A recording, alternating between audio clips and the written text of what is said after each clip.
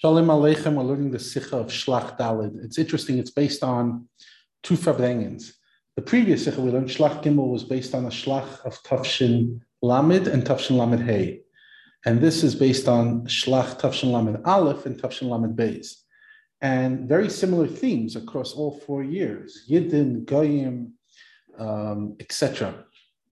So just interesting to see in Teres Menachem, which brings the unedited, whatever was added, whatever was said originally that didn't make it into the Sikha, and they also give an interesting summary. And sometimes their summaries are very insightful, what they choose to, put at the core of the Sikha. And that, for me personally, it kind of offered a lot of context.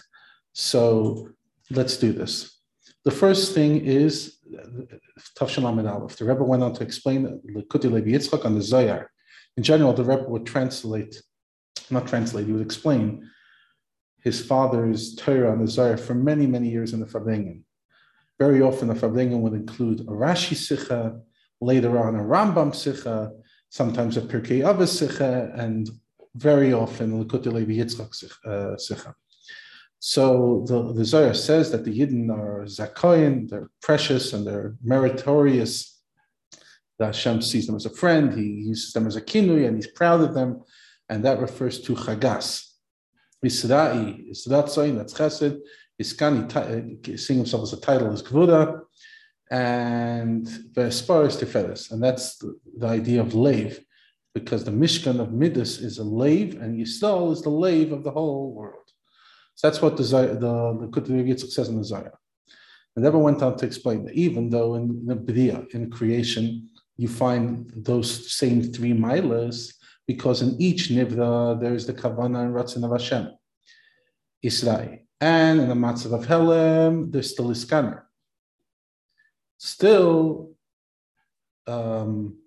and that you could see in Dvar Hashem that everything's keeping them alive, and every nivra is moisif in Hashem, which is aspire. Nevertheless, you cannot compare it to the true milas of a Yidden, that they are the tachlis and matala of the whole B'riya Kula.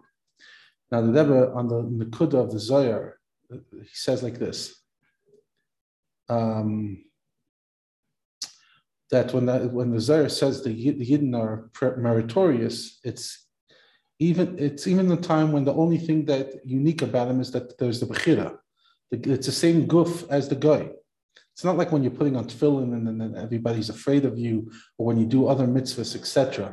No, Hashem is proud of you just for existing.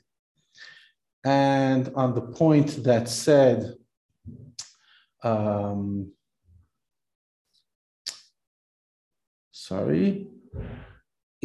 that even when there's time of hiddenness, you could still see that that's the Dvar Hashem that keeps everything alive.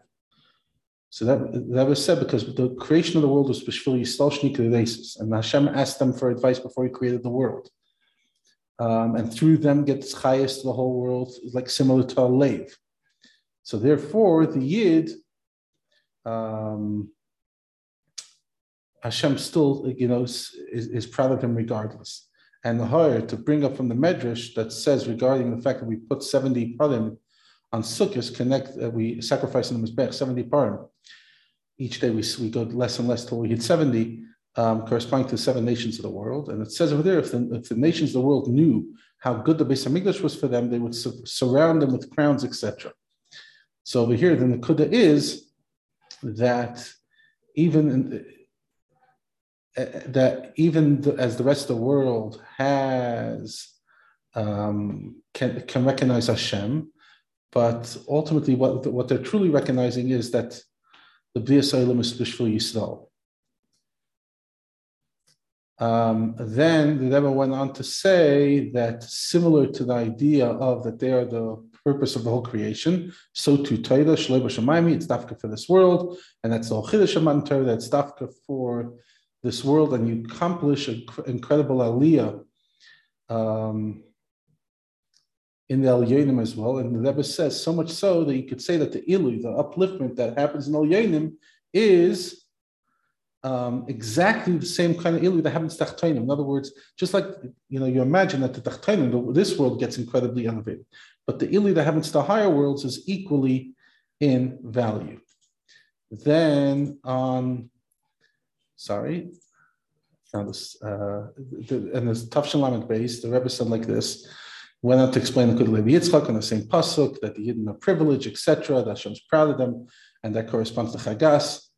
And the Rebbe learned the lesson over there that even when they're in a Maimed of Matzah, they're in a situation that literally they're equal to the Goyim.